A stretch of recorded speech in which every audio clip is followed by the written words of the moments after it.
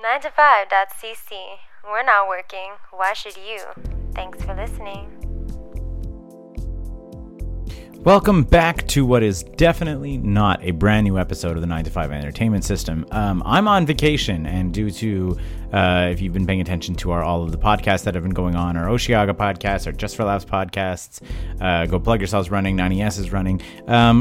Due to all of those podcasts going on, we didn't actually have time to record a 90S this week. So instead, what we're giving to you is 2 episodes of our Garbage Time companion podcast. We're going to listen to Garbage Time 257 and 256 in this episode. Episode 257 is where John runs down Ernest Shackleton's failed expedition to Antarctica. That's going to be the first episode. And Garbage Time episode 256 is going to be where Scott and I run down the 25 worst superhero movies of all time. So if you've been sitting on the fence and deciding not whether or not you want to subscribe to Garbage Time or not, this will give you an opportunity to listen to 2 episodes of Garbage Time. Meanwhile, on Garbage Time this week, we dug up and we unearthed the 90S Watches Crush Groove episode. It's kind of a hard to find episode. Not that hard to find, but you know, it's we recorded it 8 years ago, so we posted that up there for you in Garbage Time this coming Friday. So sit back, relax, and enjoy 2 episodes of Garbage Time. And if you're interested in listening to more episodes of Garbage Time, head to patreon.com/9to5cc and subscribe to the 90S Deluxe level, where you will get bonus episodes of Garbage Time to listen to. Each and every episode of 90S comes with a Garbage Time companion episode, like these 2 episodes that you're about to listen to right now.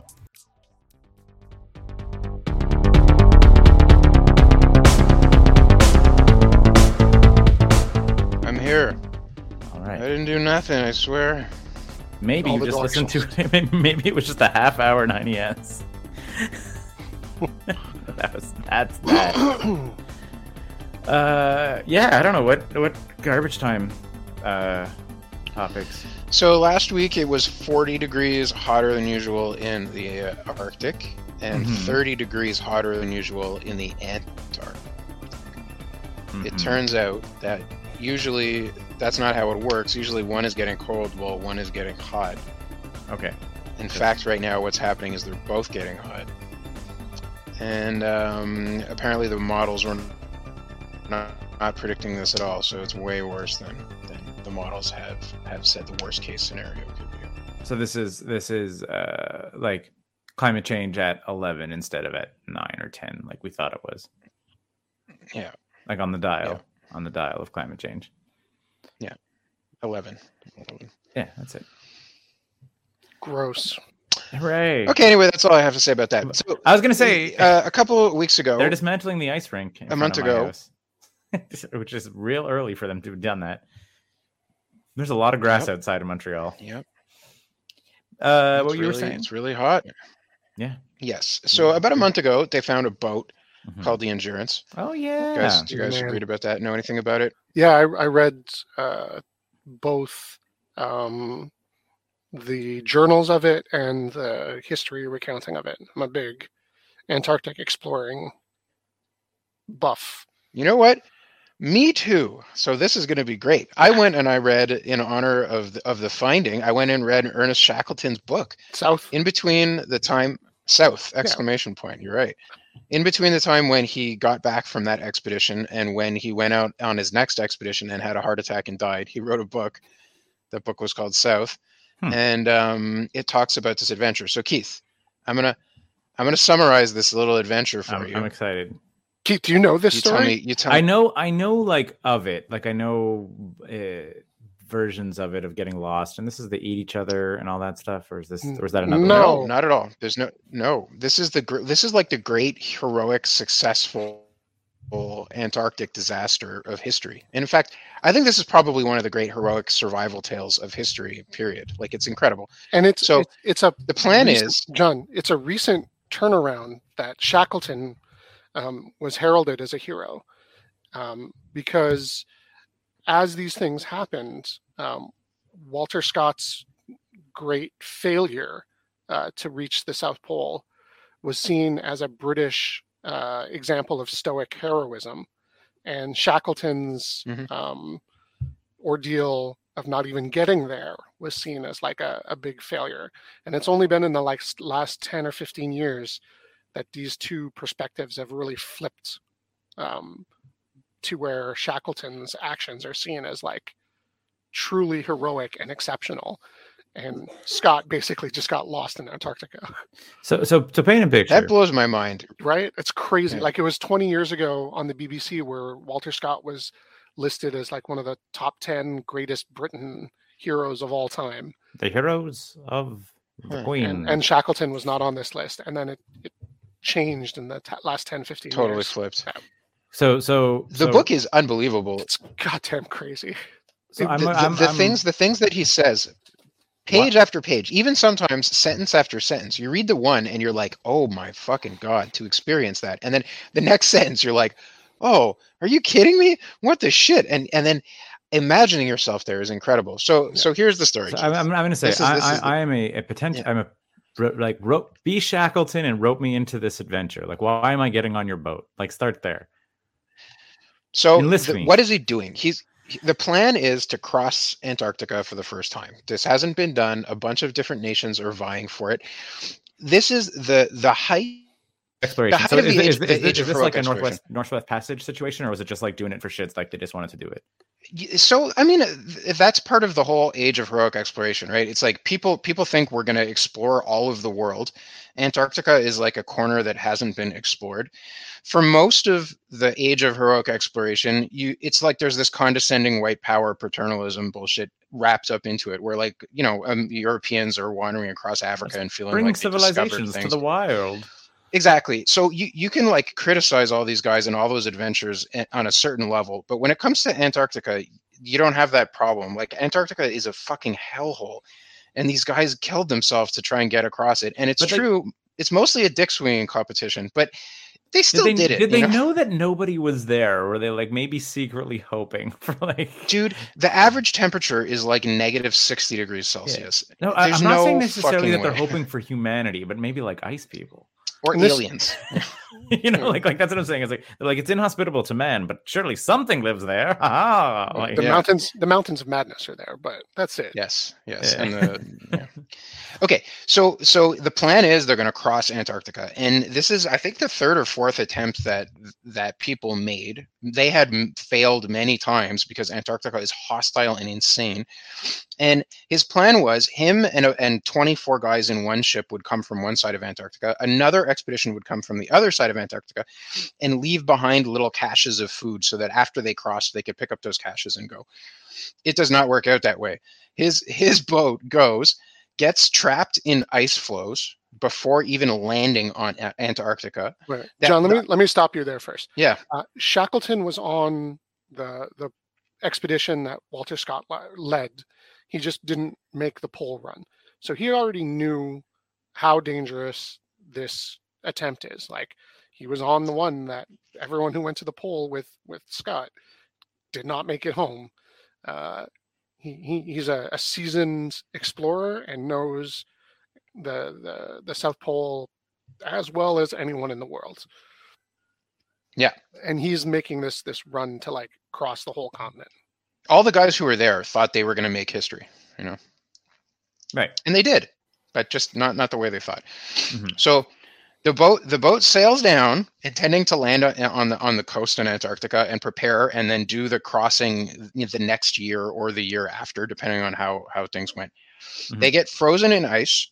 The ice floe that they're locked in drifts away from Antarctica over 9 months.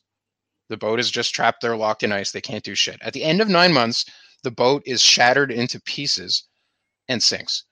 And the guys get off of the boat with all their dogs and stuff, hop onto ice floes and live on ice floes for 5 months, drifting farther and farther away from Antarctica until they get into warm enough waters where the ice breaks apart literally underneath them. They hop into boats, like the little dinghies, and they had a whaling boat attached to their ship that they would use to get food and stuff. They hop into those boats and they sail for 2 days, I think it is, until they get to an island. They land on the island and realize, okay, we're hundreds of miles away from where anybody thinks we are. The chances of being rescued here are exactly zero. Somebody has to do something. Shackleton and the five. This is not a tropical island. This is a Yeah. rock.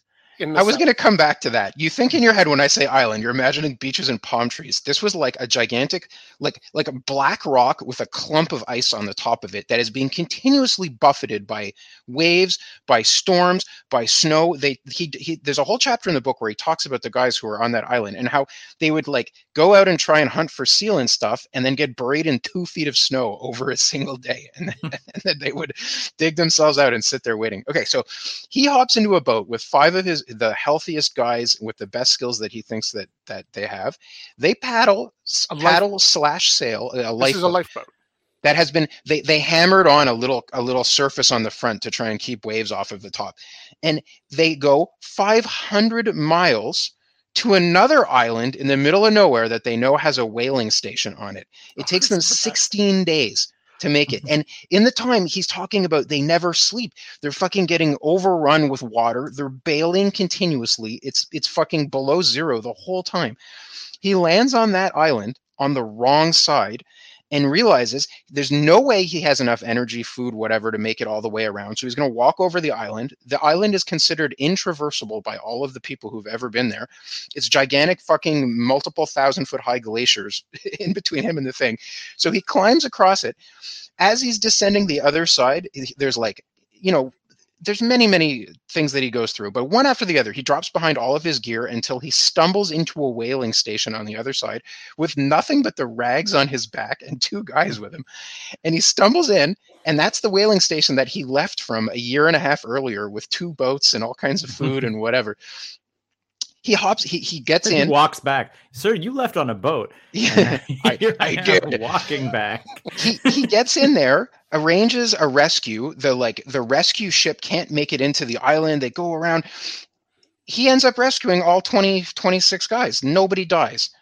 It's a successful rescue, the likes of which you can't believe. And as I describe those things, I just zipped over, right? 9 months locked in ice, and then 5 months sitting on a glacier. That's 5 months. Version of this, right, Scott? This was the show. No, that's the other one. That's the North. That's the North. Yeah. Oh, and okay. that is heavily fictionalized. Yeah, no. There's actual monsters in that one. You don't have to fictionalize a word of this. When you like his journal starts off, the first chapter is like a little dry. We're at 49 degrees south, 16 minutes, whatever. It's like kind of boring. And then the second chapter, when they get locked in ice, starts, and it's just jaw dropping what these guys survive. They're soaking wet for like 2 weeks at a shot. They never get to dry anything out. The ice floe that the guy's tent is on cracks open in the middle of the night. He's like, oh, I'm kind of wet. Wakes up. Uh-oh, ice floe's cracking into pieces. Everybody move.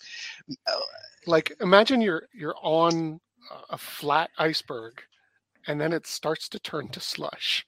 Yeah. You're like, I'm just going to live here because our boat sank in the middle of nowhere. And wait, what? Why is this slushy now? And your foot starts going through the ice into the ocean. The water started getting warmer. He talks about like mostly eating raw seal and penguin for months at a time, and like just how delightful it is to have like rotting hardtack that you found half buried in ice when you send guys back to the remains of the boat to try and get whatever. It's like unbelievable. And then at the end of it all, of course, he goes into the story of the guys on the other side of the continent who were leaving behind the caches. They lost 3 men just putting those caches down. They like, the guy who was supposed to be the dog expert decided not to come at the last minute, or he was sick or something and couldn't make it. And they mismanaged the dogs, and most of them died really early. So the guys were pushing the sleds by hand. They didn't have the right carpenter guy there, and so they didn't know how to properly configure the sled runners on all of their sleds. So it was like way harder to push than it really should have been. I mean, call me crazy, but like, key members of the team drop out.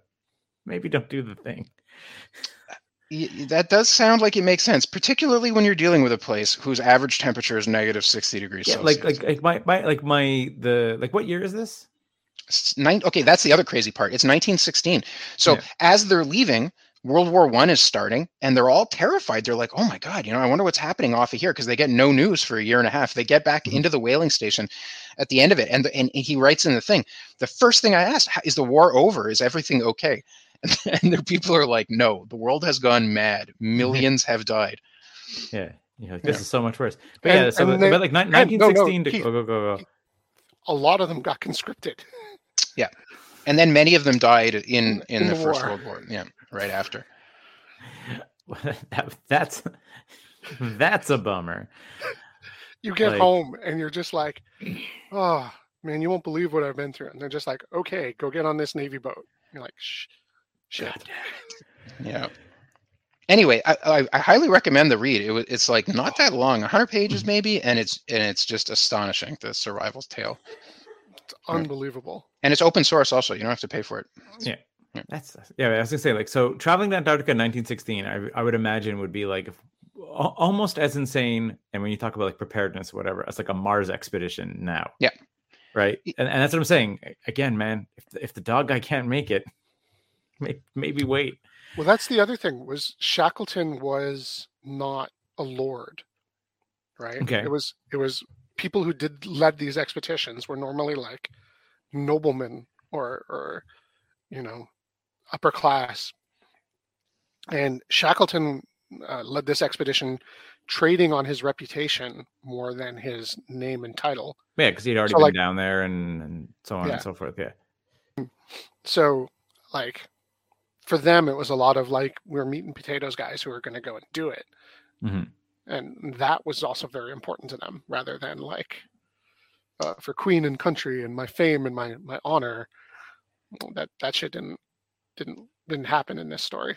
It's crazy. And so they found the remnants of his boat. So I guess it wasn't like Yeah. fully smashed to pieces. It just probably like a good chunk of it did, and it was mostly not to say intact, but it was like, from what I saw from like the articles and whatever, it was like it's mostly there. It's not like completely shattered. Yeah, to I bits. didn't see the pictures of it. I think the hull had been like very seriously cracked, and the impressive part was that it wasn't decayed. Something about really cold waters. I think with the Erebus and Terror is the same thing, that they're like there was very little rotting that happened once it was under the water. Yeah, because there's not a they're lot of still smashed. microbial life Mm. in waters that cold, so it doesn't degrade. But the boat was smashed like at the bottom of the boat. Like it didn't like Yeah. get Yeah, taken exactly. apart by a fire or anything. Like it just cracked the hull and sank. It's funny, the opening section, he talks a little bit about the different the tools and the technology they have to use to navigate, where he mentions, the such and such guy was taking measurements of using this particular type of barometer thing. I'd never heard the terminology he used, and I went and I looked it up just to see what it was like, and they have all these different scientific instruments to measure the air pressure so that they can know if it's going to be storming the next day, so that they know how it's going to be. It sounded really oddly Star Trek-y, They're on their ship. They have their experts with the best technology that they possibly have, going to insanely dangerous places. They're basically on their own completely for 2 years, no chance of rescue if anything goes wrong, and they got to survive. The photos are like freaking wild, by the way, if you do look them up. I'm just looking at a couple of them right now. Like the steering wheel is just like fully intact. Like there's still like some of the details and like workings of the cockpit are like still there. Like it's like there's ropes that you can still see. Like you're like, this is from 115 years ago. The thing that baffles me still to this day is they get in a lifeboat or a little tiny whaling boat and say, we're going 400 miles this way, and we're going to hit this speck of dust in the ocean. Mhm. Unbelievable. Blows my mind. Navigating by the stars. But like, you couldn't find these islands on a globe now. You couldn't look for them. It would take you so long. It's just on Google Earth, if you had to scroll around to find these islands, you wouldn't Spinning be in able to and zooming. Yeah. And they're had none of this, and they're just like, yep, gonna go right there. And this is also the most hostile ocean on the planet, right? Like the Antarctic Ocean is just perpetual storms, 30-foot high waves nonstop. The section where he's talking about getting through that, he says like the boat is just perpetually being overrun with waves, and they have a kind of like a buoy that they put in the nose of the ship, and the buoy kind of keeps them facing where the waves are going and makes sure that the front of the ship stays up. And just before they land on the thing, it breaks and falls apart in the biggest wave that they've ever gone through, that's like 60 feet high or something. And it's just, like, I don't know, you're sure they're not making any of this shit up, but good God, for them to survive it. Yeah, even he talks about basically getting chemical burns from being hit by salt water nonstop, being on the ocean for 2 weeks. Just their skin starts to erode. It's fucking crazy. Well, that's fun. Anyway, they found it. Look it up. Google some of the photos too. Good listener / you guys. I've seen the video. It looks really, really cool. Yeah, it looks like fine. Like it looks like if they could haul it up, like patch the hull, and probably set sail in it. Like it even says like endurance like across the back. Like it's like the level of decay that you usually see on some of these like shipwrecks are like covered in barnacles and like coral reefs growing out of it and stuff. And they're like, no, this just looks like a boat that's. Did it sink 107 years ago, or did it sink like a year ago? It does not. You mentioned barnacle. So Charles Darwin has a fun quote about barnacles. Do you know what that quote is? Enlighten me, sir. The quote is this: "No man has ever hated the barnacle as much as I." Huh.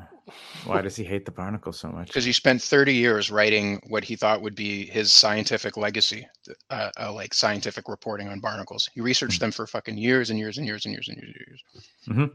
Yeah, fucking hated them.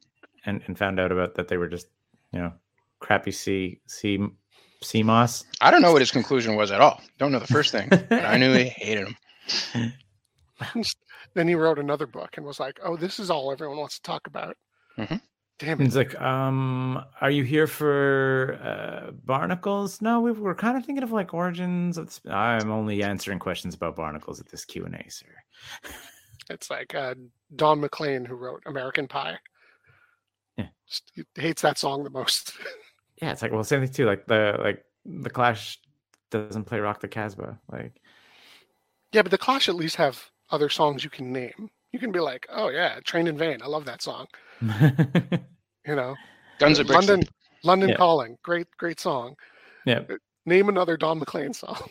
I don't know. He was a professional musician his entire life. What about Krista Berg? Spanish Train. That's it. Yeah, but like, just imagine, like, hey, come to my show. All right, I'm going to start off with American Pie. Plays it. Everyone gets up and leaves. Just like, yeah. I guess I'm going home early, guys.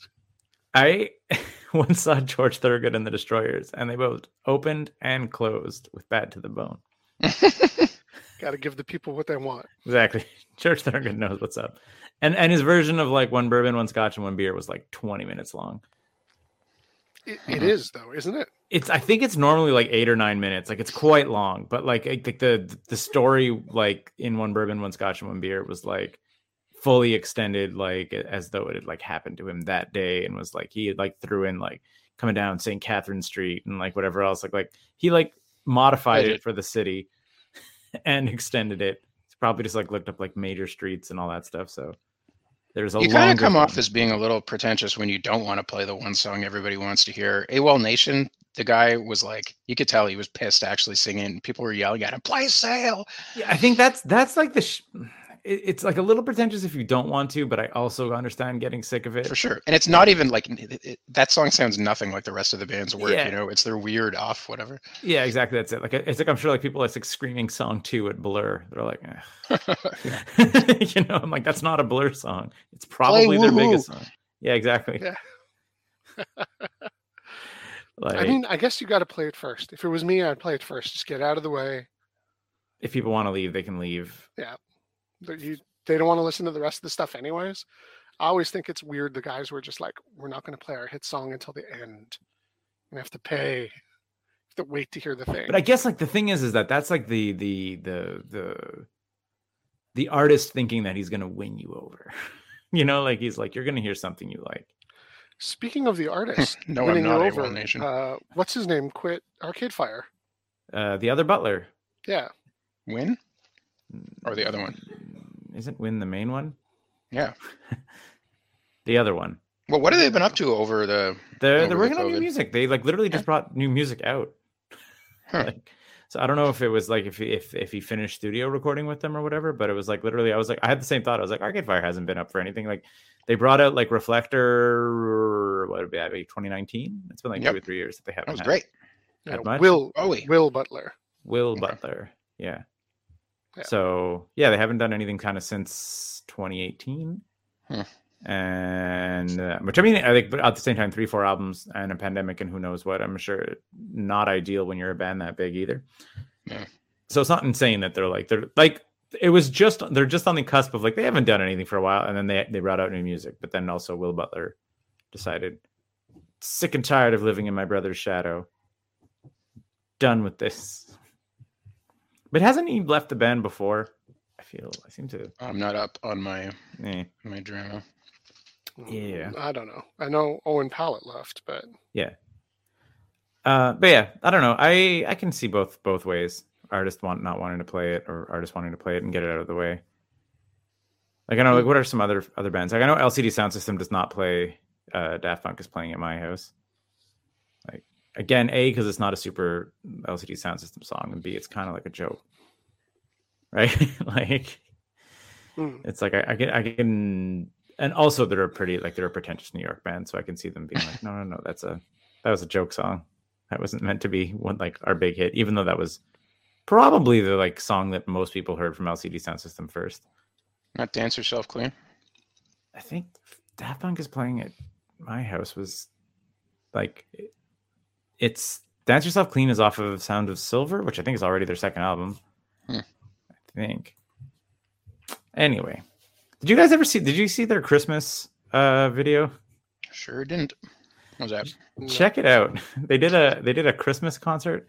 It's a pretty good concert to begin with. It was like a live stream thing, but I mean, I guess it was actually made up of They think we recorded it over like the span of a week, so it was like live recordings, but then it was still like kind of cut together. But what's wild about it is there's like repeatedly parts of the show where they go backstage, and when they go backstage, the band is like swapped out for like actors.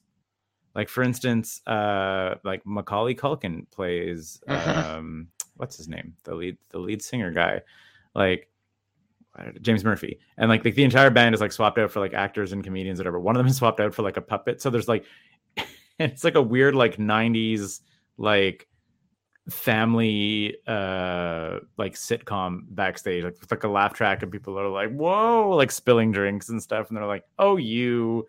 Like, and then they go back out, and then it's more LCD Sound System performance, and they keep kind of like going back and forth between like air quotes backstage and the set of where they're performing. I was like, what a weird thing that they did, and they just did it for the holidays in 2021.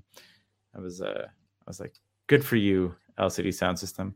They were also on Saturday Night Live a week or two ago. They were on the John Mulaney episode, which was a pretty good 1-2 punch. Are you watching Saturday Night Live? Yeah, we watch Saturday Night Live, basically not on Saturday night and not live. Right. We watch it usually like Sunday brunch. Like we put it on while we're like kind of like making brunch and eating, and then just like doing a little chores and whatever. And pop it on. Well, like fast forward the musical guest if they're crappy, and sort of half pay attention. Mm-hmm. It's all right.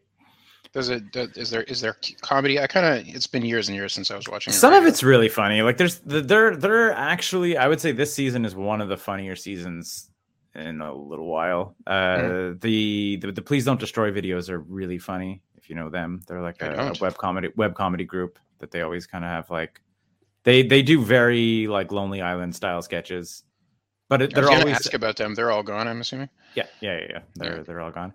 Mike Diva does some of their video things, like you know how like because like ever since Lonely Island, when there's like at least 2 or 3 usually like produced videos now in each SNL. Like it's not always like live sketches. There's usually like a prepared video, often a prepared music video. Because there's like Chris Redd does like musical comedy, Pete Davidson does musical comedy, so they have like the guys that are around to do it. But like Mike Diva does a lot of the direction. Mike Diva, who you might know as the director of Sexy Sax Man, and also some of the Mindless Self-Indulgence music videos and whatever. So like he's actually there as a director for some of their video pieces. So they have put like good dudes in the machine, and they're turning out pretty funny stuff. Like.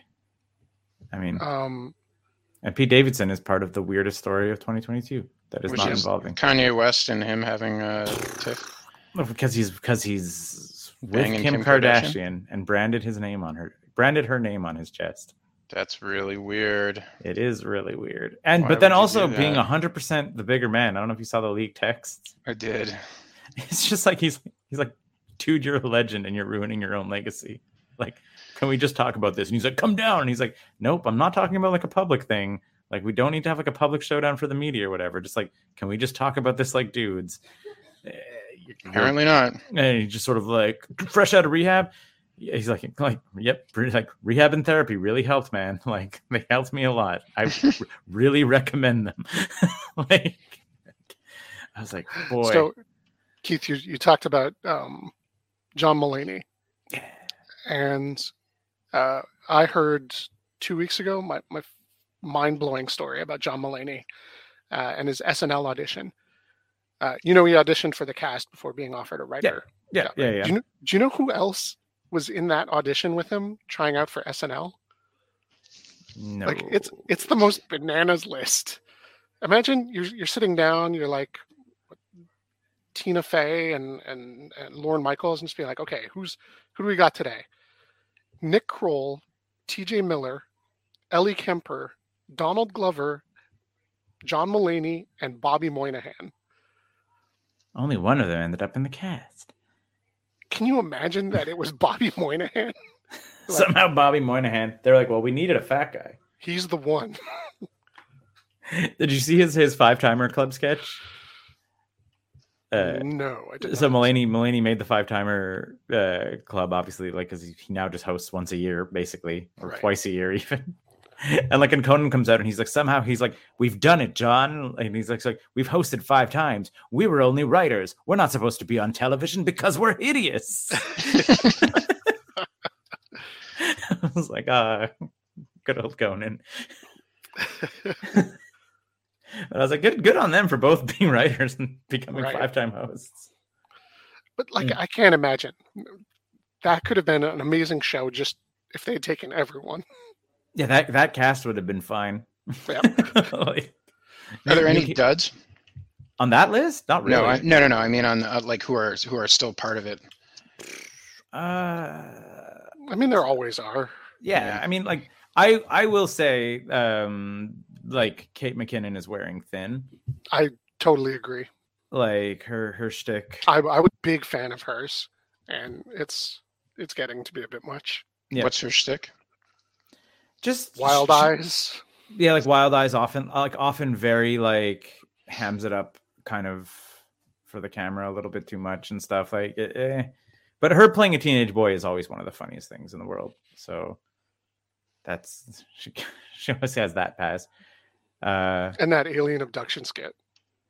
God, yeah. Anytime there's the alien abduction sketch is pretty great. It's always like the premise is like one of the cast members, the guest star, and Kate McKinnon are being like interviewed by the FBI or whatever, like authorities, like MIB types, like about their alien abduction experiment, and like and like the first two are like, it was the most beautiful thing in the world, like they took us in and like they played us like every note of a harp playing in one beautiful melody, like all at the same time, and like they showed us like a new way of thinking, whatever. And then like they keep going on and on that, and Kate McKinnon's guy is like, that's not what happened to me. And then just like tells like it's the most awful alien abduction.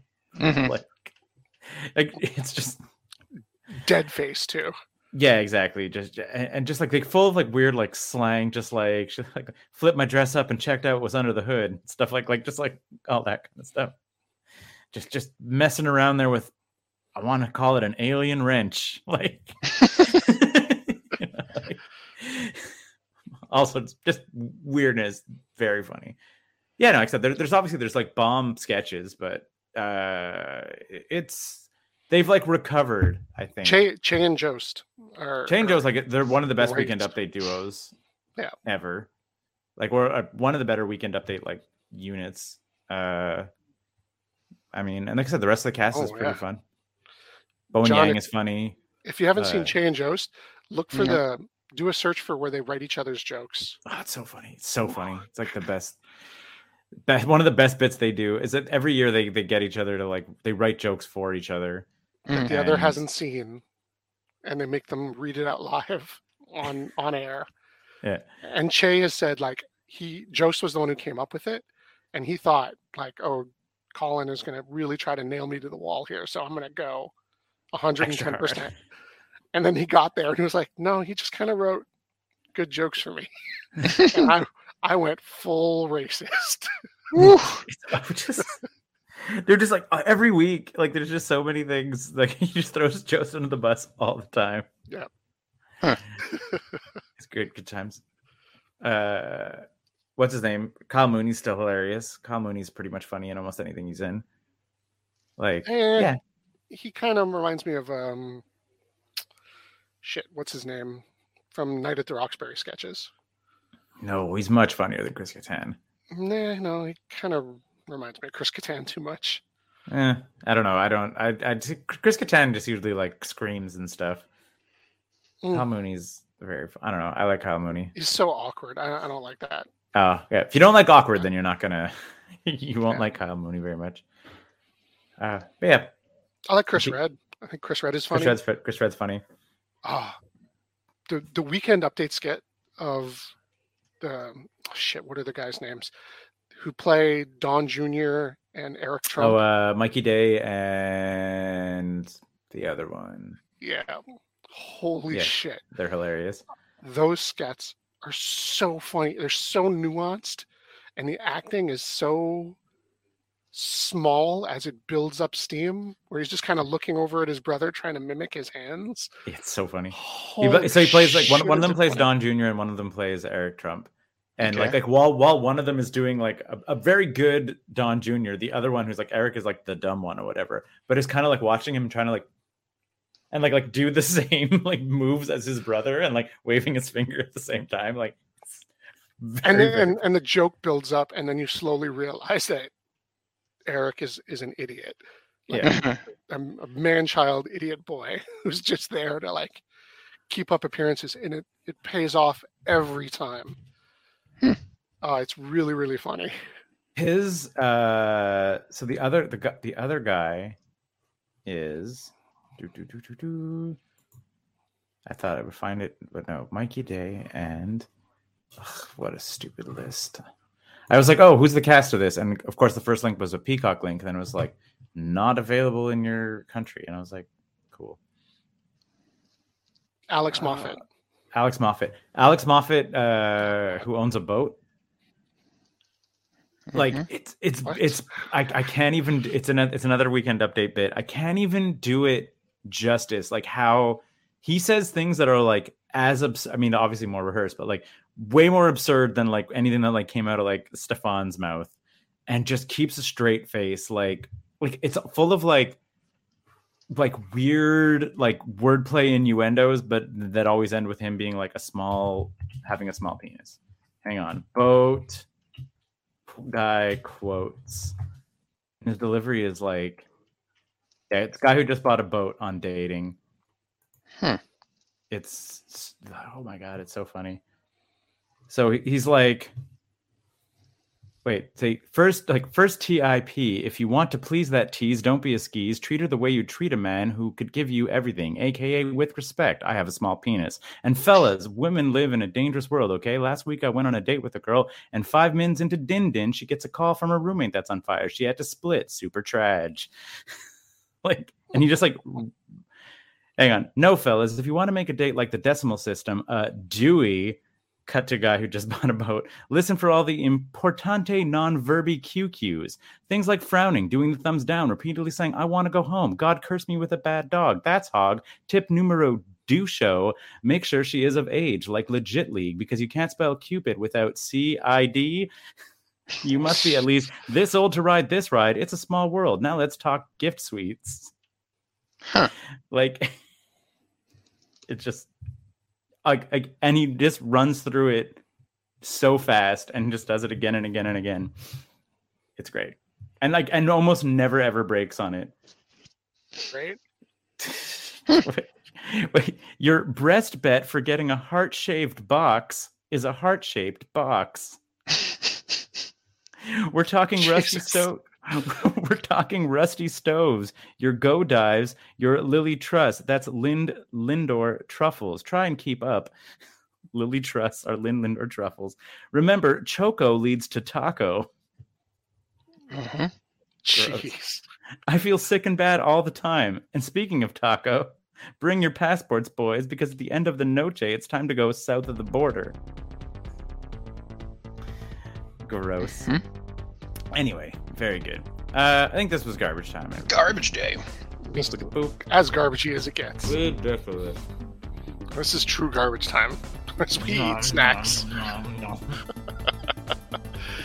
Thank you very There is much. no- Thank you. No, hang on. Thank you very much for your support, listeners. This doesn't happen without your patronage on Patreon. Oh no. Nom, nom, nom. There used to be like back in the heyday of podcasts, like when podcasts were on the up and up. There used to be was that like Tom and Mike eat snacks, and it was just like it was just them eating snacks and like and describing it, but there was just so much like. I was like, They discovered ASMR without realizing what they were doing. yeah, it's good. So you want to talk about this TV show? Yeah, because it'll be fast, but Okay. man, Archer discovered this show and he started watching it, and I was like, oh, I recognize that voice. I recognize that voice. Okay, so it's I animated. recognize that voice. Yeah, it's an animated show Mhm. with the craziest cast. Okay. Everyone is on it. So the main voice actor is Tate Donovan, who's just a lifetime voice actor. Not a big deal. Okay. But then after that, the Hollywood bigwigs start coming out. French Stewart, Sandra Bernhard, Robert Costanzo, James Woods, Robert Stack, Diedrich Bader, Bobcat Goldthwait, Matt Frewer, Frank Welker, Paul Schaefer, Dan Castanella, Eric Idle has a role here, Jay Thomas. Okay. Hang on. What I'm checking platform is this show on? right now? Yeah. Like if you want to watch it right now, it's D+, Disney+. Okay. Um, So Disney Plus cartoon, crazy So, voice cast. Eric Idle was there. Jason Alexander has a role on it. David Hyde Pierce, Jennifer Jason Leigh, Lisa Kudrow, Fred Willard, Bill Fegerbeke, Kathy Lee Gifford, Jim Cummings, Craig Ferguson, Rob Paulson, who's a big time. Is it like a Phineas voice and actor. Ferb thing? No. Jim Belushi, John Cryer, Merv Griffin, Nicholas Turturro, Steven Weber, Eric Stoltz, Patrick Warburton, Linda Hamilton, David Cross, Michael Dorn, Stephen Wright, Jonathan Katz, Keith David, Wayne Knight, who plays Newman on Seinfeld, Yeah. Reba McEntire, Tom Wayne Arnold. Knight plays Penguin in Harley Quinn, the animated series. Awesome. That's perfect. It's great. It's very, very good casting. Tom Arnold, David Allen Greer, Ed Asner. I don't know. These like are most of these are like single appearances. I'm assuming. I'm only now getting into the single appearance names. William H. Macy, Vince Vaughn, Jennifer Aniston, Annie Potts, Lacey Chabert, Clancy Brown, Will Ferrell, Sarah Michelle Gellar, Carrie Elwes, Tia Carrera, Chris Elliott, Heather Locklear, Joe Pantoliano, Eugene Levy, Mandy Patinkin. Like, I'm skipping over names because there's some Jeremy Piven, Cree Summer, William Shatner, On Disney. Jeffrey Tambor, Miguel Ferrer. Kids show. It's a kid's show.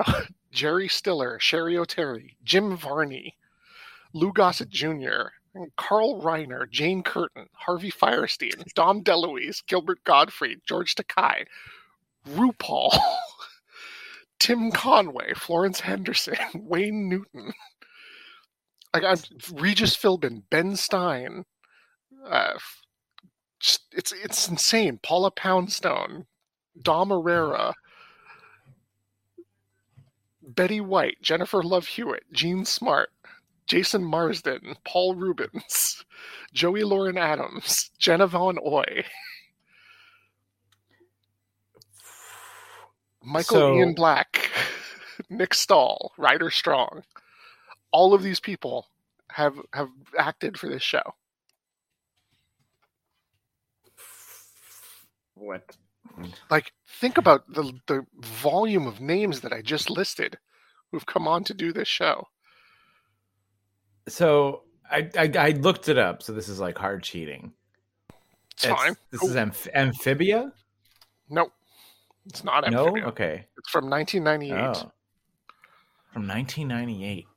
Okay. Because I was like, Amphibia has a pretty ridiculous voice cast. Here's so what is it? Here's the number one. So what's the show about? What's the show about? Dan Castanella, who you'll know plays the voice of Homer on The Simpsons, is cast as Homer. What? Not Homer Simpson. Homer. Yeah. That was what I was like, oh, damn, that's clever. I love it. That's clever. Yeah. I'm looking at Dan Cast, like, what the hell? He was on 18 episodes of this show. Do you know Castellaneta is a devout Catholic? Okay, that's fine. I don't know, just seeing that. So, no, television 1998. Here's the other thing. This show was only on for 2 seasons. All of these people came in and worked really fast with each other. It's not the... Is it Aladdin's Arabian Adventures? Close, but no. The Homer is the big clue there. Homer is the big clue there. Animaniacs? No. Oh. God, now I'm just straight up looking at it.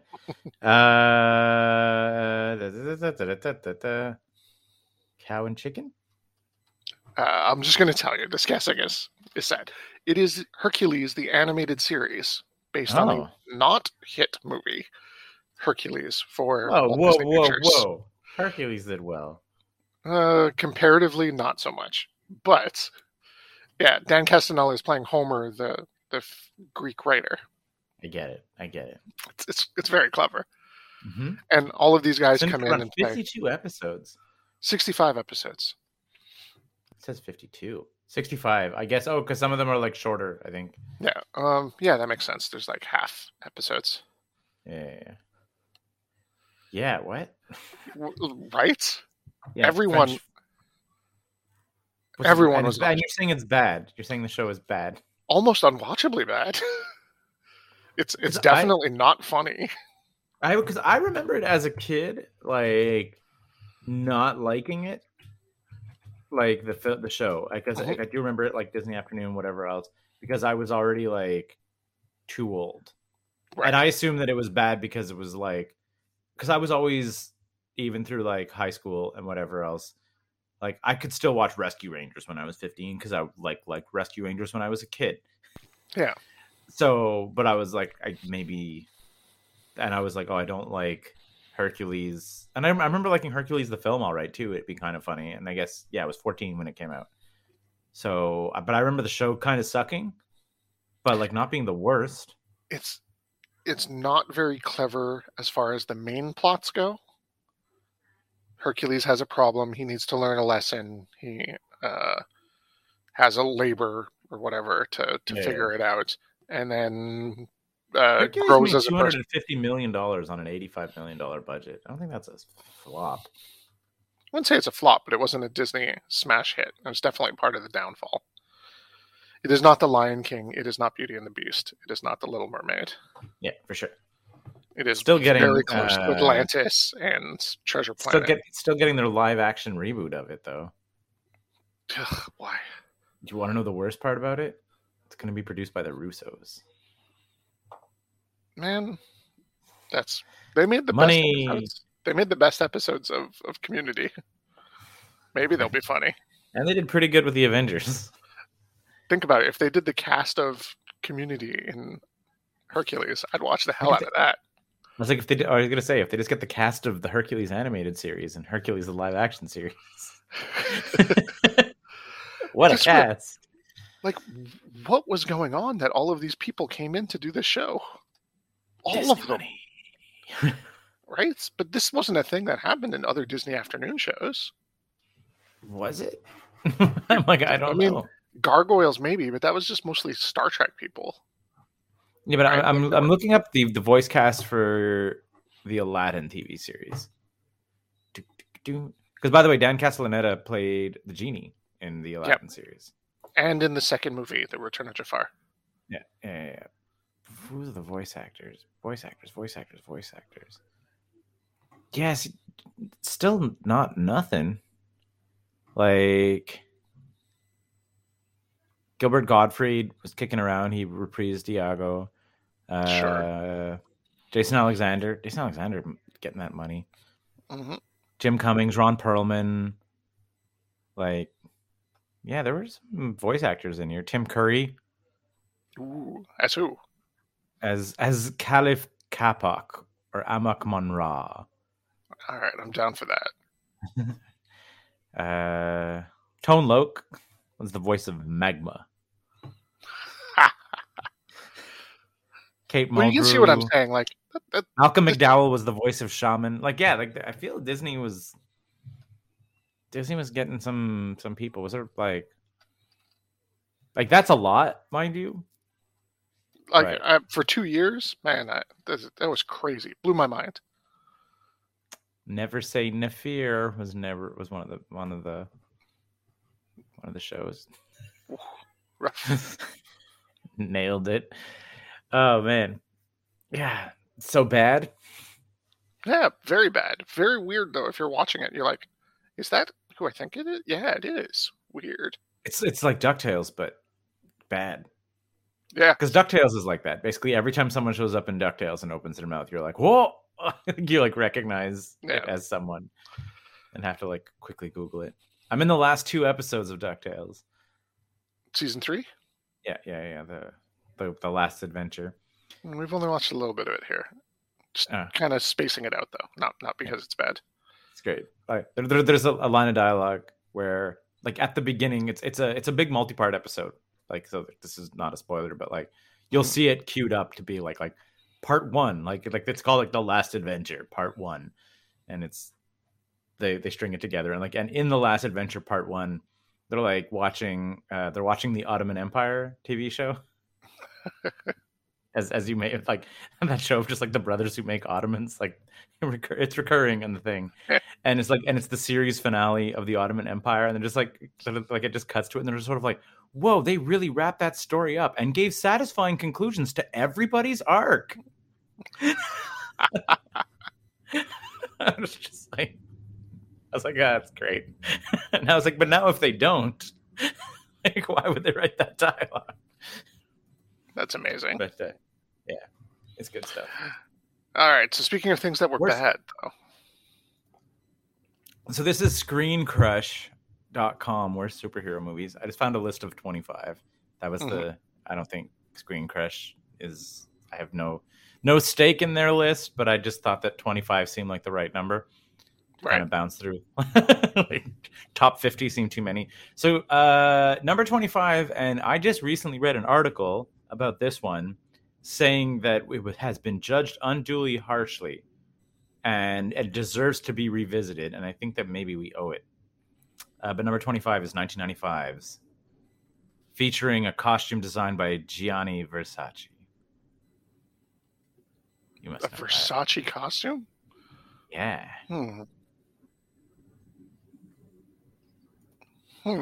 Judge Dredd, baby. Oh, Judge Dredd. Yeah. Ooh, really? They say it's hard. Look back at too harshly. Yeah, I literally just read an article being there were like oddly like much. It's a kind of a like favorably comparing it to like Verhoeven's like RoboCop kind of thing, where it's just like you're like or like Starship Troopers, I should say, where you're sort of like the satire is apparently like much better than you remember it being, especially knowing how the future kind of like actually went. Counterpoint, Rob Schneider. Yes. Rob Schneider, I don't think that you're coming back from that. And I don't think that the article that I was reading didn't say like it deserves like a pedestal amongst like one of the greatest like speculative sci-fi fiction or whatever. But they were saying like it was largely regarded as like trash, and they were like rewatch it, and apparently much more satire than you remember. Fans of the source material really don't like that movie. Well, he doesn't wear the helmet very often. And in the comics, he never takes it off. Ever. So, yeah. I'm not a huge comic book Judge Dredd fan. I read a lot of it. I did really like the Karl Urban movie. The Karl Urban movie was basically the raid. But I don't really understand anybody who like having read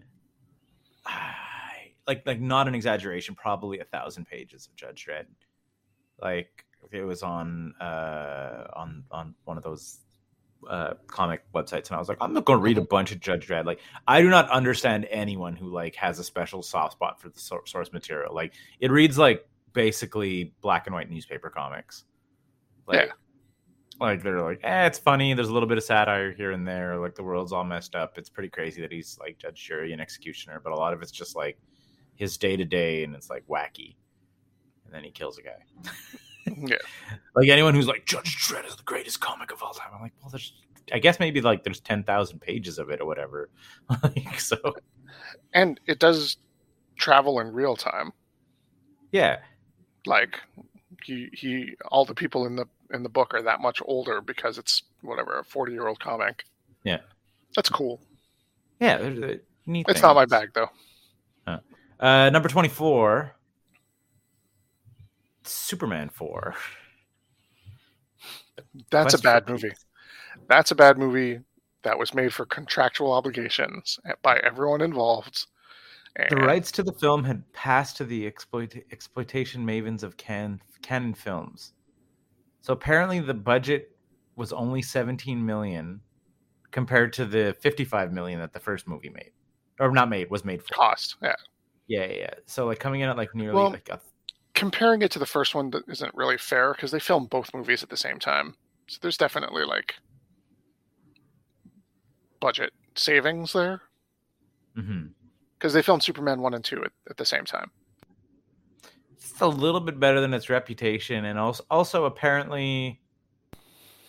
So this article says Reeves and Gene Hackman still like pull out all their stops, as they should, and as Lex and Clark, and he tries to stop a nuclear war. It's bad. They have a fight on the moon. Yeah, Dark Phoenix coming in at 23. That's a bad movie. That's on the list very low. Yeah. I was like, I'm wondering. I was like, this seems. I was like, wow, this movie's gonna get real bad. Like this list has to bottom out. Like we're not even into the teens, and they've already popped off Superman 4 and Dark Phoenix. Are they getting worse from here? Yeah, I think so. Oh man, oh damn, it's getting worse than Dark Phoenix. Yep, apparently. Wow. So Dark Phoenix is bad, but it's also bad because it's based on a very good story. Yeah. Like you have the story. You didn't need to come up with something new. They took something good and made it bad. Someone pointed out also Magneto is meant to be literally 60 in this movie, but he looks like Michael Fassbender. Yeah. Fucking fucks. And apparently Michael Fassbender is as was I think the case of a lot of them. Fassbender was, I was going to say not X-Men, but like Fassbender was also like one of the saving graces in Prometheus. It's like Michael Fassbender, as he often is. Prometheus, yeah, but not the next one. He was. I also kind of liked him doing double duty as like good guy android and then back in the Prometheus android. I didn't mind him. All right, get on to the next movie. I don't want to talk about Bloodshot. Have we seen Bloodshot? I saw Bloodshot. And Bloodshot was fine. Bloodshot wasn't worse than Dark Phoenix. It's the Vin Diesel. I know. I'm aware of that. Yeah. It's cool. They like mess with his memories to make him believe that whatever assassination target they're going for was the person that killed his wife. Yeah. Every time. So he wakes up. He's just like, what happened? Someone killed your wife and almost killed you. And he goes out and tries to hunt them down. every time. It was great. I love that concept.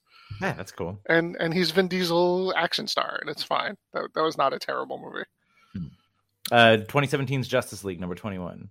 Fuck that movie. Fuck everything about that movie. This is the best. The editing is sloppy, the tone is a mess, and the big villain is a generic CGI goober with zero personality or motivation. Would you believe this guy wants to conquer the world? Because he does. Yep. It's so bad it ruins other movies and makes other really, really bad movies look good in comparison. Like, everything about it is bad. Oh no! I feel this was not that bad. They have the Amazing Spider-Man. The first one? Yeah, it was That fine. was fine. You're being too harsh, Screen Crush. It has some great scenes in it. The scene where Peter stands up to Flash Thompson is one of the best Peter standing up to Flash Thompson scenes. Yeah, that's it. It was fine. It was fine. Yeah. I mean, the Green Goblin was a little messy. 2008's Incredible Hulk. The Ang Lee one? Yeah. I have a soft spot for that movie. I understand that it's not great. I really liked the things he tried to do in that movie with the editing and the panels. Yeah. And the like truly embracing comic book in the movie. Not just superhero, but comic book. I get it. It's slow and it's weirdly paced and Hulk dogs are bad. But I like it. I like that movie. Teenage Mutant Ninja Turtles 3. Turtles in Time? Hot mess. Yes. That's a hot mess of a movie. It's hard to watch. Turtles in Time. Yeah, where they go back to Japan. Yep. Takes 30 minutes. It takes 30 minutes of this 96-minute movie for them to leave the sewer to get to Japan. That's a full first third of the film. Yeah, and I do remember that. Like, the costumes didn't, somehow they didn't look as good. Because they didn't have the full animatronic team on. They ran cheap by using static faces a lot. Mm-hmm. It's just super weird. Oh, Green Lantern. Yeah, 2011's Green Lantern. A crazy amount of money spent on making a really bad movie. Yeah. Wow, and it's almost 2 hours, too. I don't think that anyone involved in that movie had any understanding of what character they were working with. And Peter Sarsgaard's in it. Mm-hmm. Also bad in it. Way over the top. But, hang on. Blake Lively's in this film. Is this where Ryan Reynolds met Blake Lively? Mm-hmm. Because Ryan Reynolds was with Alanis Morissette at this time. Interesting. Blade Trinity. I love that movie. Shut your mouth. Yeah. Yeah. I'm for it. I love the Blade movies. They get every one of them brings something that I like. The story is great. According to Patton Oswalt, Wesley Snipes and David Goyer did not get along while making this movie, to the point where they were only communicating via Post-it notes, which Snipes would sign from Blade. Yep. It's even remotely true, even if that only happened once. That's pure insanity. The best scene in the movie is Ryan Reynolds turning to the camera and going, "He hates me, doesn't he?" And talking about Wesley Snipes. So apparently, by a certain stage of filming, every shot that did not require a close-up of Snipes was completed with his stand-in. Yep, because he refused to leave his trailer, and when he did, he was often high as a kite. Yeah, no, that movie's great. It's not as good as 2, but it's Wait a second. You're like, I don't like Venom. Yeah, I don't like Venom. Blade movies are much better. Get out of here. OG Suicide Squad? Yeah, that's an easy shot. Yeah, there's bits and pieces in there that are really good. And Margot Robbie as Harley is fantastic. Have you seen the new Suicide Squad yet? Of course I have. Okay. Oh, yeah, you haven't watched Peacemaker, though. I haven't watched Peacemaker. Did you start? No. I found a place to watch it, but I haven't watched it yet. It's Vigilante, man. I'm there for it. I found out Judo Master's in it. I'm amazed. Yeah, I thought I mentioned that also. Yes, Judo Master is also in it. Also ridiculous is that Judo Master is so often just walking around with a bag of chips. Just like Keith, like you read all of the weird ass Doom Patrol. I Yeah. really think you need to do some deep dives on 80s DC comics not starring famous characters, because I mean, that was the Doom Patrol. There's a lot of weirdos in the Doom Patrol. yeah, but like no, the ones that tried to take themselves seriously that failed, like Vigilante and Judo Master, and Which is so great. Like I love that about, I guess, Peacemaker, and by extension like James Gunn, where he was just like you can imagine him like going up to DC and being like, "Can I get Vigilante and Judo Master?" And they're like, "Who?" And he's like, "Yes." You know, like he just goes off and does his own thing. it's like when Arrow cast Wild Dog in their show. Everyone was like, who? The guy who wears a hockey mask and a football jersey and shoots people. Okay. Sure, I guess. There's a ton of those guys from DC in the 80s that never did anything and were barely introduced as even part of the universe. Yeah, and I mean, and even Peacemaker falls in that category. Like, just like a lot of stuff in Suicide Squad. Yeah, it's so funny. It's great. Yeah, Suicide Squad was trash. Oh, the sadness of the New Mutants. I still haven't seen that, and I mean, you told me not to. It would make you so mad. There's so many things in it that would make you mad, and I don't even know like how much of a fan of the comics you are, because I'm a huge fan of those comics. I have multiple issues, like multiple copies of several of those issues, just because whenever I see them in a bin, I'm like, oh, New Mutants, it's coming home with me. An enormous hospital for mutants with new powers that apparently is staffed by exactly one doctor. Yep. And they're like, and somehow any efforts to try to place this inside of the larger world of X-Men only make it more confusing. The casting was great. They all inhabit the essence of their characters nicely. The writing is so bad. That script was so bad. They had no chance. No chance. And it's tied into Logan, too, somehow. Weird. It's... fuck. I wanted that movie to be good. Kara Zor-El leaves Argo Cities to retrieve the MacGuffin that will bring her powers home. 1984 Supergirl. Have you ever seen this movie, Keith? I think so. Have you ever seen this movie on mushrooms? No. So we have a plan now for get together, and yeah, because I don't think there's any other way to watch this movie.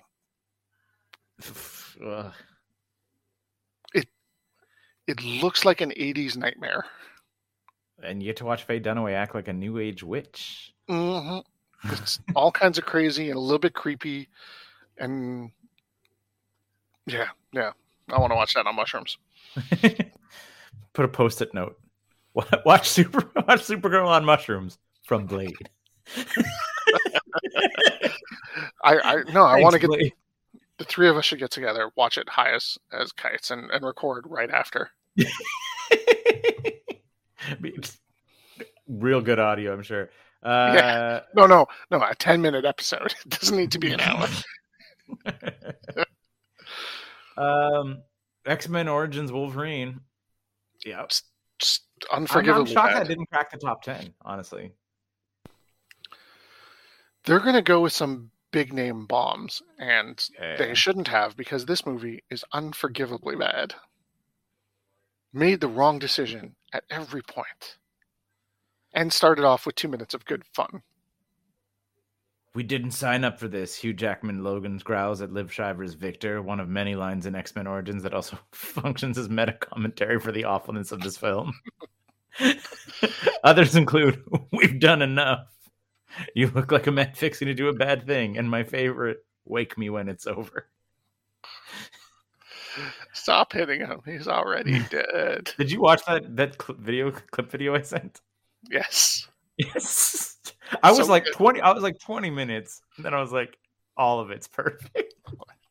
Just split seconds of Simpsons, still hilarious. The best parts of the first 10 years of The Simpsons. Yeah, just Super Nintendo Chalmers. That one gets you every time. It's so funny. As long as I've known you, you laugh at that and bring it up. It's like, because there's no reason for that line. Like, I think you bring it up every time you see a Super Nintendo. probably. In your head, it says Chalmers afterwards. Exactly. If someone says Super Nintendo, you're like, Chalmers. It's so funny. Like, it's out of nowhere. And also the mill pool just cracks me up. Oh, hey Bart, I dropped my glasses in your pool. You're wearing your glasses, Millhouse. No, I'm not. And then he signs his cast Millpool. Man, number 11. I have not seen this. But this is like something to put in our back pocket for worst movie ever. Maybe for you. Okay. Steel. Did you see 1997 Steel? 1990s. Oh, Shaq. Yeah, I've seen that. Ooh. It's like a sci-fi movie, like sci-fi TV network movie. It's not bad. It's just not made to be good. Shaq misses basketball shots in the film and then shrugs to the camera. Why? You're watching like Sharknado. It's bad but good. It's fine. It's watchable in its badness. This is pretty scathing, though. They're like, Steel feels less like a movie and more like a disastrously unfunny SNL sketch stretched to feature length. Like Sharknado. Yeah. Yeah, no, that's exactly what it is. It's like a made-for-TV cable superhero show. The reboot of Fantastic Four, like the 2015 Fantastic Four. Mm-hmm. Yeah, that's a bad movie. I don't know if it's worse than Wolverine, though. It's bad because it's bleak. It's like dreary, and it takes so long on their backstory. It's like 45 minutes before they even start to go into the negative zone, cosmic rays. Like Sometimes it's a bleak horror movie. Sometimes it's an effects-laden superhero film. It feels like it's a mishmash of 10 different kinds of stories, and none of them fit together. It is like a salad made out of lettuce, gummy worms, and carpet samples. With Mike's Hard Lemonade as dressing. That's very good. Also, the Thing is naked for this entire film. He doesn't have his little trunks. Yeah. He's just a rock man the whole time. There's not a lot of good that went into that. Wow. Corporate interference all the way around, from character design to casting to script. And apparently it's still made money though, right? Like, because it was like at a certain point, and I remember. I have to check. Wait, is it Box Office Mojo? Yeah, it did not make a ton of money, but it did not like bomb the way Fantastic Four, Box Office Mojo. I remember I was in Taiwan in 2015, and there were posters for this everywhere. So it only made 56 million domestic, but made 167 million worldwide. So like it only made $40 million, but like it still didn't lose money. And apparently I think that, and I had read that was like at a certain stage of filming or whatever, they were like, just screw it. We'll just make money in Asia by like just putting a bunch of advertising or whatever. And it's just going to be an effects dripping mess. And we'll just like sell it there. Yeah, no, there's other movies that made me more angry on this list, but this one I don't want to watch again. Rubber Ears on the Outside, 1990s, Captain America. It's MST3K bad. It's so bad it's funny. It's Samurai Cop bad. Mm-hmm. Like, there's my favorite scene in this movie. White the House, Washington, D.C. The Red Skull has tied Captain America to a rocket that he's going to fire at the United States and blow up whatever, the Lincoln Memorial or something. Mm-hmm. And Cap is tied to this rocket, and he reaches over and grabs the Red Skull by the wrist and is like, if I'm going, you're coming with me. So the Red Skull grabs a saw and looks down at their two hands and cuts his own arm off. Like, they're right there. And Cap's hand, right there, holding his own hand. This Cap would recoil. And let go and get blasted off into the sky. No. He's like, the only way out of this is to cut my own hand off. Matt Salinger's Cap costume looks pretty good, but he almost never wear it. Instead spends a weird amount of time stealing cars by pretending to be nauseous. Yeah, no, it's goofy and it's cheap and it's very 80s. It's fine. It's funny in its badness. Yeah. Bulletproof Monk. Fuck that. I love that movie. That movie's great. It's here's the hot take on this. It's better than the comic book. Whoa. Yeah, Sean William Scott is a much more interesting character than the Bulletproof Monk in the comic. So, apparently, like fun movie facts, Sean William Scott did more of his own stunts than Chow Yun-Fat. Huh. And he's like, That's when fun. Stifler is the most committed stunt performer in your action movie, you've made a mistake. Did you like The Rundown? I With did The like Rock? The Rundown. Then you'll like Bulletproof Monk. It's fine. It's fun. He's good in it. So whoever wrote this, true story, when I saw this movie 20 years ago, I was actually the only person in the theater. Yeah, no, 20 I stand by my statement. That's the biggest mistake they've made on this list so far.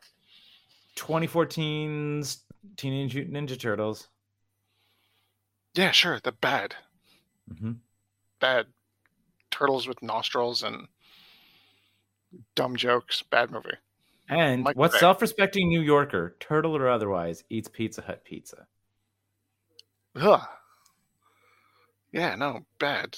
They're like, how do you get that wrong? Give them a New York pizza. Like, I get it, it's sponsored, but who cares? Give these kids a New York pizza. I've watched the new TMNT show, like you said. It doesn't.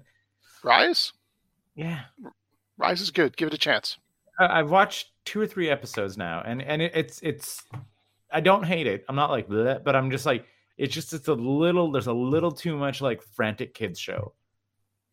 Like, Yep, but it's gonna get to an emotional denouement. okay. And it'll build up. Yeah.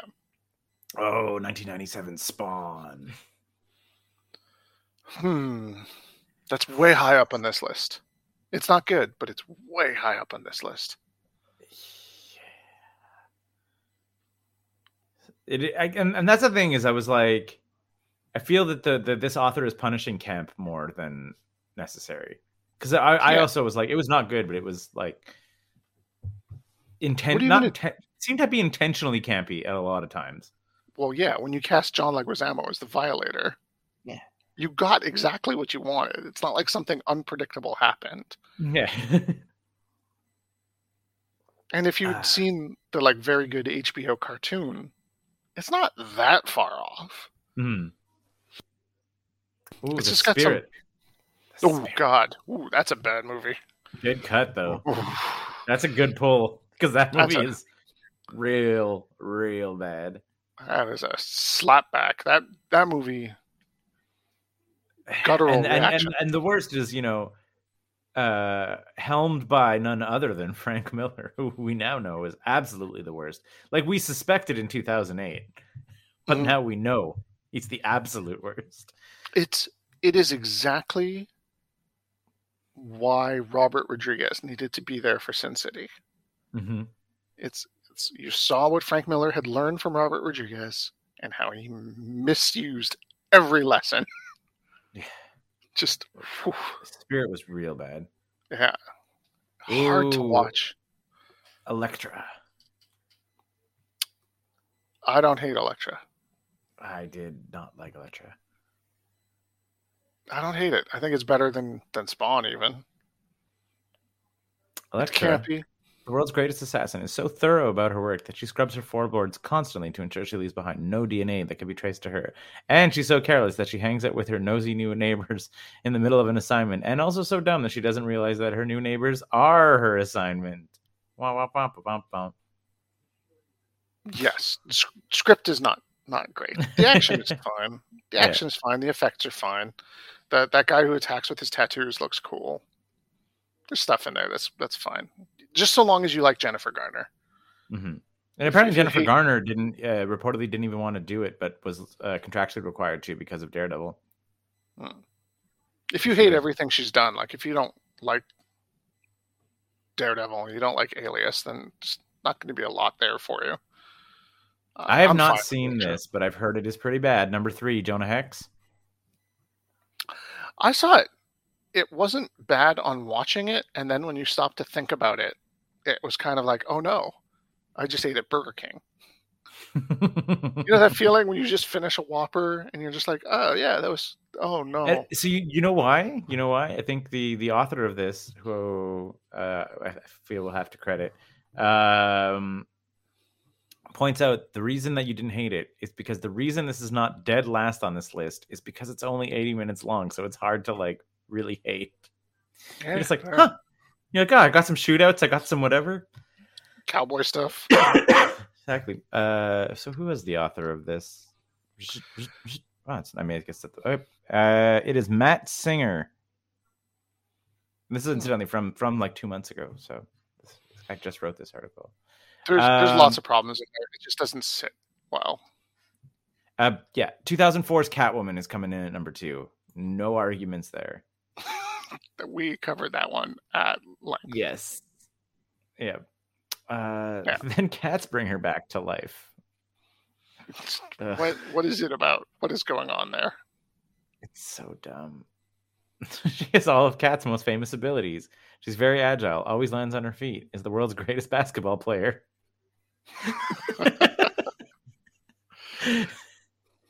Isn't Just Selena like a Kyle. real cat. Is not Selena Kyle.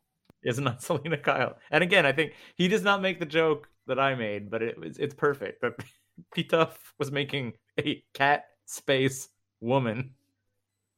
He was not making Catwoman. Yeah. He was making a Catwoman movie. Just baffling. Imagine making a Batman movie and you're like, my Also, name is Steve Jenkins. I live in New York City. I'm a janitor and I'm Batman. yeah. What? Also, there has never been a more poorly edited movie. The entire cast wears the exact same clothes 2 days in a row. I was like, it's true.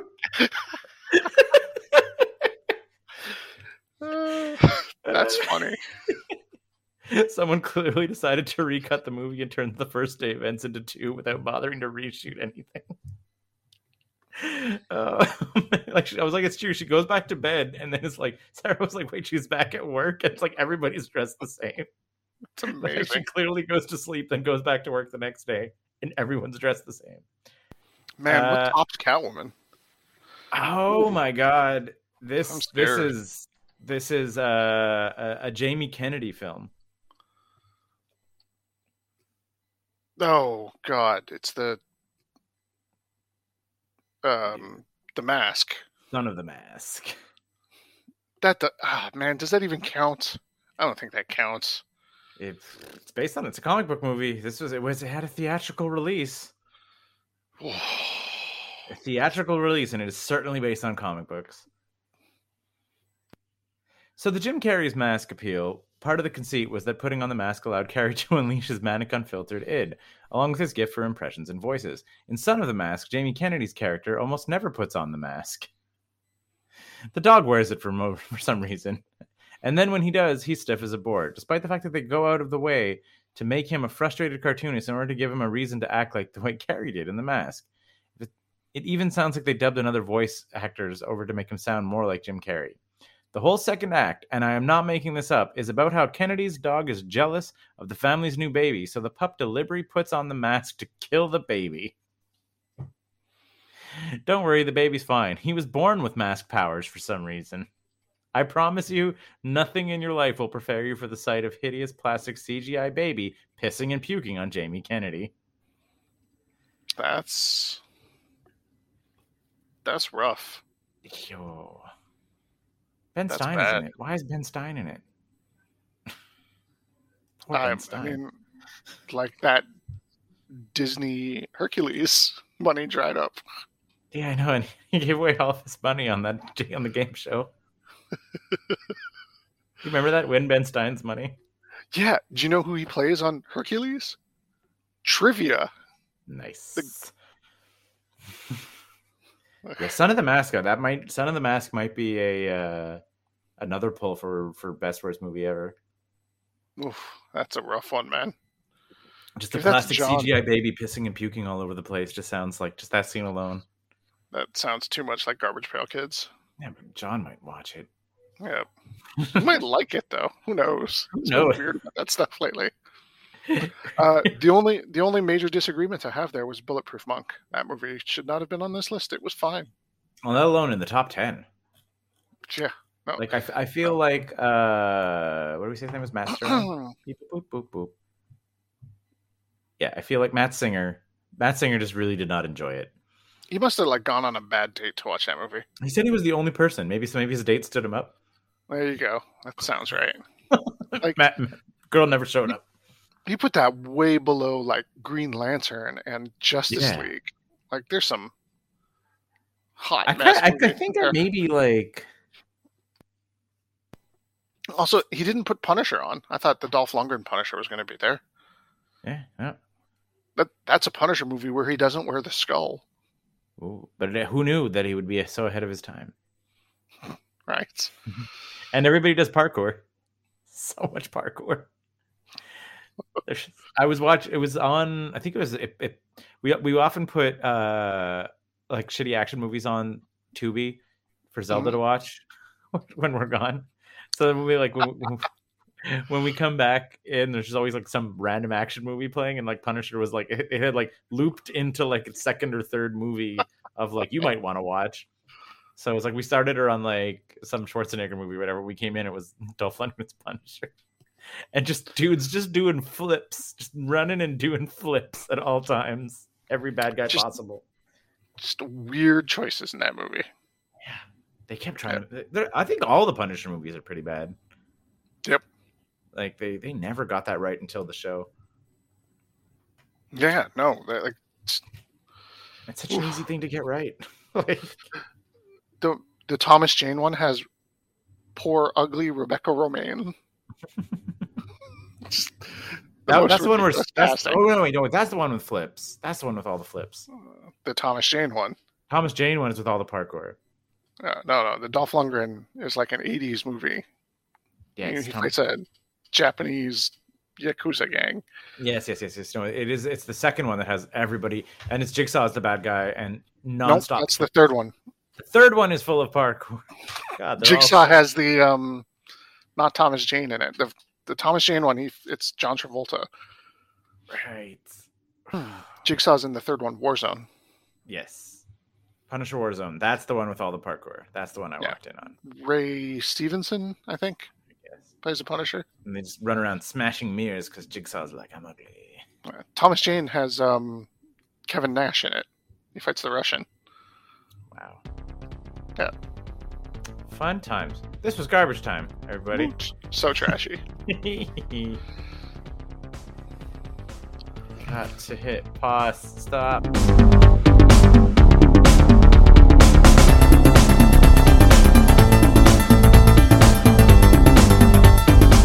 Thank you, Patreon subscriber, for subscribing to our Patreon, and that is how you got to listen to 9ES Garbage Time. If you think that is worth $3 a month for 2 episodes of Garbage Time, maybe tell your friends about it. Like I said, we do love the support. We love to hear from you, and obviously we love to hear from our patrons. So if you like Garbage Time, tell people that for $3 a month, you can get 2 episodes of that and plus a bunch of other perks. And obviously the original 9ES will stay free on 9to5.cc from here until forever. Thanks again.